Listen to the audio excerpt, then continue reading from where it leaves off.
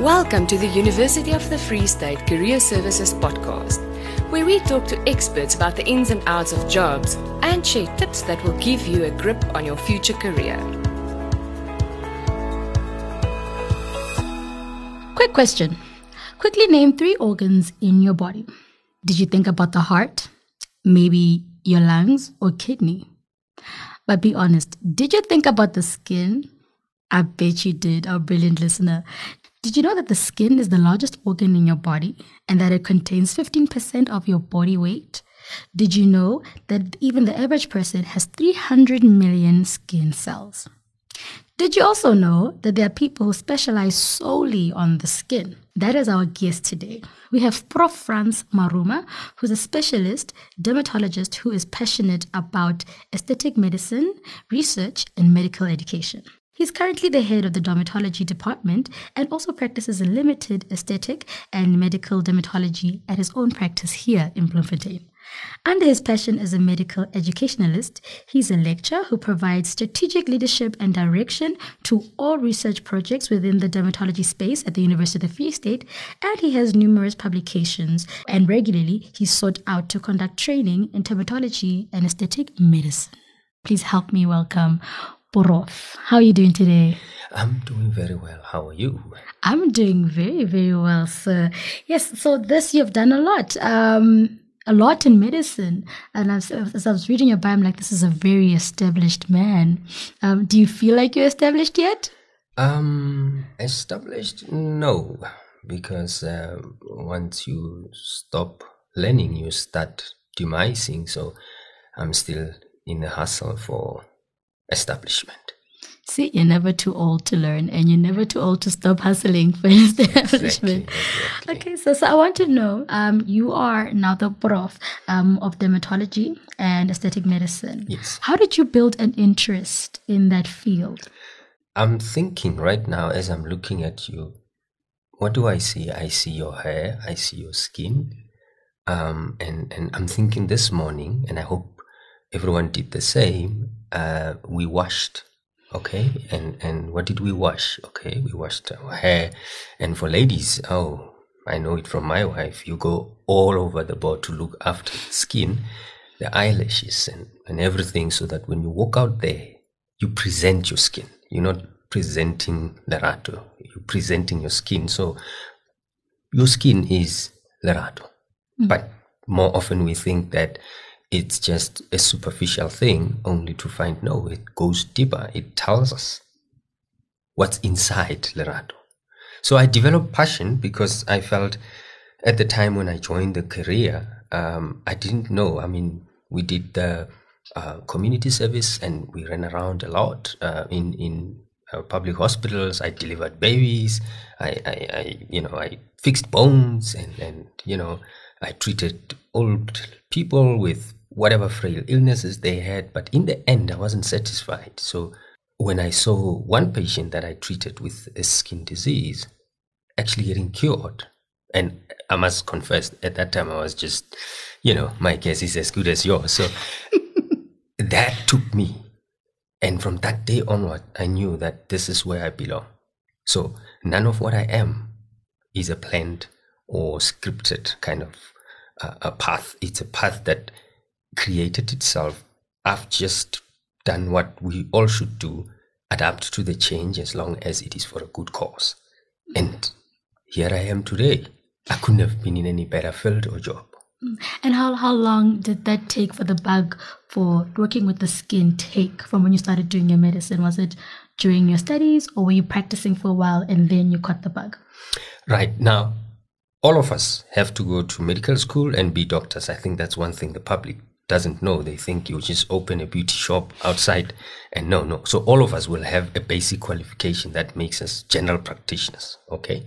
And then only after, when you are a fully fledged one, can you then start specializing in the skin.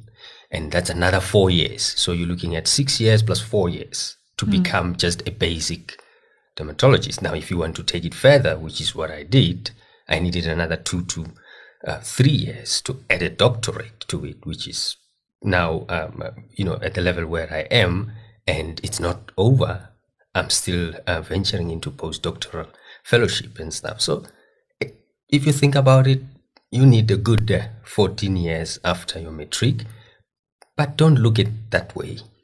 It's 14 years of experiences and 14 years of amazing stuff, of finding yourself, developing your personality, and also, knowing your purpose in life and also in your career. So it's not just 14 years of waiting. Yeah. So that's what makes it interesting. You don't even feel it, that it is 14 years. You did not feel it that it was 14 years? No, it was too quick for me. When you think of 14 years, you're thinking that's a very long time. But that needs you to be a particular or a certain type of person to be able to achieve that. Can you tell me what qualities that you have make you very good at your job? Yeah. So I am a result-driven person. And I think everyone has to accentuate their positive. Everybody's gifted in something. Mine is result-drivenness. So if I see results, or if I have an idea that there could be results, you cannot stop me. That's enough to activate me. I go all out. I commit and I push boundaries until God do me a favor and say, yes, you have it. So hence I'm in the skin. Before and after, there has to be a result, and then that's it. So apart from that, I'm an ordinary human being. Of course, I make mistakes like everybody else, but where I do not accept mistakes is when it comes to results. Hearing you talk, I hear that you are very driven. You know exactly what you want, right? And I'm sure in your field, there are brilliant days and good days that you experience. Yeah. But it must be a hard place to be in. Maybe you can tell us a little bit about the mundane tasks, or what makes your job difficult, rather. Yeah. You know what? I think the difficulty of the job really is where one gets to meet obstacles that they can't solve, because we're not the alpha and omega. We may be scientists, clinicians, researchers, but in the end, we're only human beings, so we can only do so much. So there are diseases that at the moment we cannot cure. At the same time, we can't help those patients. And so you become a bearer of bad news, to say that you are going to have this particular disease for the rest of your life. We don't have any cure or any help for you. So basically, a firm handshake to the patient. That's the most difficult part, because it clashes with my personality and also my qualities of result-drivenness. I mean, if I can't give you result, then my day is basically doomed. But I'm only human, so one has to grow up a little bit and understand that doesn't mean it's the end of the world. I always say, if somebody says to you, Lerato, that, you know what, 90% of patients with disease are able to get cure, but you happen to belong to the 10%. That information is useless to you, and if anything, it doesn't, inspire any confidence. So in the end, that 10% is not just 10%. The 1% is not just 1%; it's a whole person. For them, it's 100%. And if they are coming to me for hope, and I'm saying no hope, I've crushed that 100% that they had, and that for me is extremely difficult. I'm still battling, coming to terms with accepting that you cannot possibly help everybody and know everything, of course. Yes, and that's the reality of life. And when students come to study at the university, they don't pick a career thinking, I'm going to have to deal with difficult or negative results all the time. But they do. When you go into the world of work, you are encountered with a lot of challenges that sometimes just don't work out.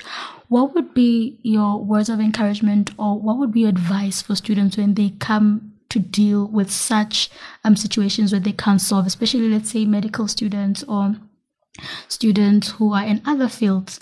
What would be your advice to them on how they can approach those problems? Yeah, it's not a straight line kind of path, but I would say, number one, be determined, and what you're good at, do not compromise, because that's what's going to be your baseline. In other words, those that you can help, do so 100%, commit fully. That gives you a little bit of bank balance for the days when you're just on your low. And the biggest of them all is education is important, but it is not necessarily a means of employment. So some people choose careers based on what they like or love, but it doesn't offer them what employment would. So it might mean you might have to have a couple of degrees, 1 degree or national diploma that gives you the food at home, and another one that's a hobby because you love it. You're doing it for the love, so that there is that balance, because you cannot survive just with the hobby. You need that which will put bread on the table. So I would say modern day is you need minimum 2 degrees or at least national diploma, advanced diploma, not just one. And then that way you can strike that balance. I don't feel like I'm working every day I wake up. It's just one of those that, my job and, the Creator has just put things for me in a way that in the end, I just get paid while I'm living the life that I don't feel like I'm working. But it's not everyone who can achieve that. And I did not plan this. It was just that 14 years of torture that was so fast. But in the end, adaptation and becoming committed to your goals. Yes. That would be. Now I'm coming into my last question, now piggybacking on what you have just said. Your work, I'm sure you've changed so many people's lives in the line of work that you do, and for the better. I'd like to know how it has actually impacted you and how you see life, your perspective of life. How has your work changed your perspective on life? It has really, Ratwin. Thank you for that question. Sometimes we do work because we have signed a contract to say I'm employed, and we literally just wake up because we must be there at 8 o'clock and so forth. But in my line of work and where I am at the moment, waking up, it's no longer an issue of a contractual obligation. So it has taught me that you are a human being first before you become an employee or a professional or a scientist. Now, the people you help, you cannot value that particular help. You cannot add a figure to it. But I've helped people change their lives. I've had people buying me live chickens, bringing it literally in the hospital, saying, you know what, you helped my son, you helped this. And that for me is internal satisfaction, which no money can buy, no words can describe better than it actually feels. So appreciate that which you are gifted with, push it hard. At the same time, it will reward you in many ways that no money, no life can actually reward you. And then you will have inner peace. Thank you. Oh, thank you for that. You'll have inner peace. You won't feel like you're working a day in your life. Not a day in your life. Okay. Prof, we are at our final question. These are our fire round questions, okay? So I'm going to ask you these questions. You need to just steamroll them. You can't think about them too much. Okay. Okay. Right. Are you ready for fire questions? Yeah, fire away. Coffee or tea? Coffee. Sweet or salty? Salty. Remote or on-site? On-site. Every morning I? Wash my face and scalp. My favorite word is? Commitment. Commitment. Thank you so much, Prof. Thank you. I enjoyed this interview. A lot of things to learn, and I think a lot of fields that we didn't know that one could go into, right? And time is not a frame. Time is just a mindset. Yeah? Yep. Yes, thank you so much for joining us, and I'm sure our listeners are going to take in a lot from what you've spoken about today. It's an absolute pleasure on my side, and thank you for having me. That's it for now. Listen to all our episodes to make sure that you get into the fast lane of career success.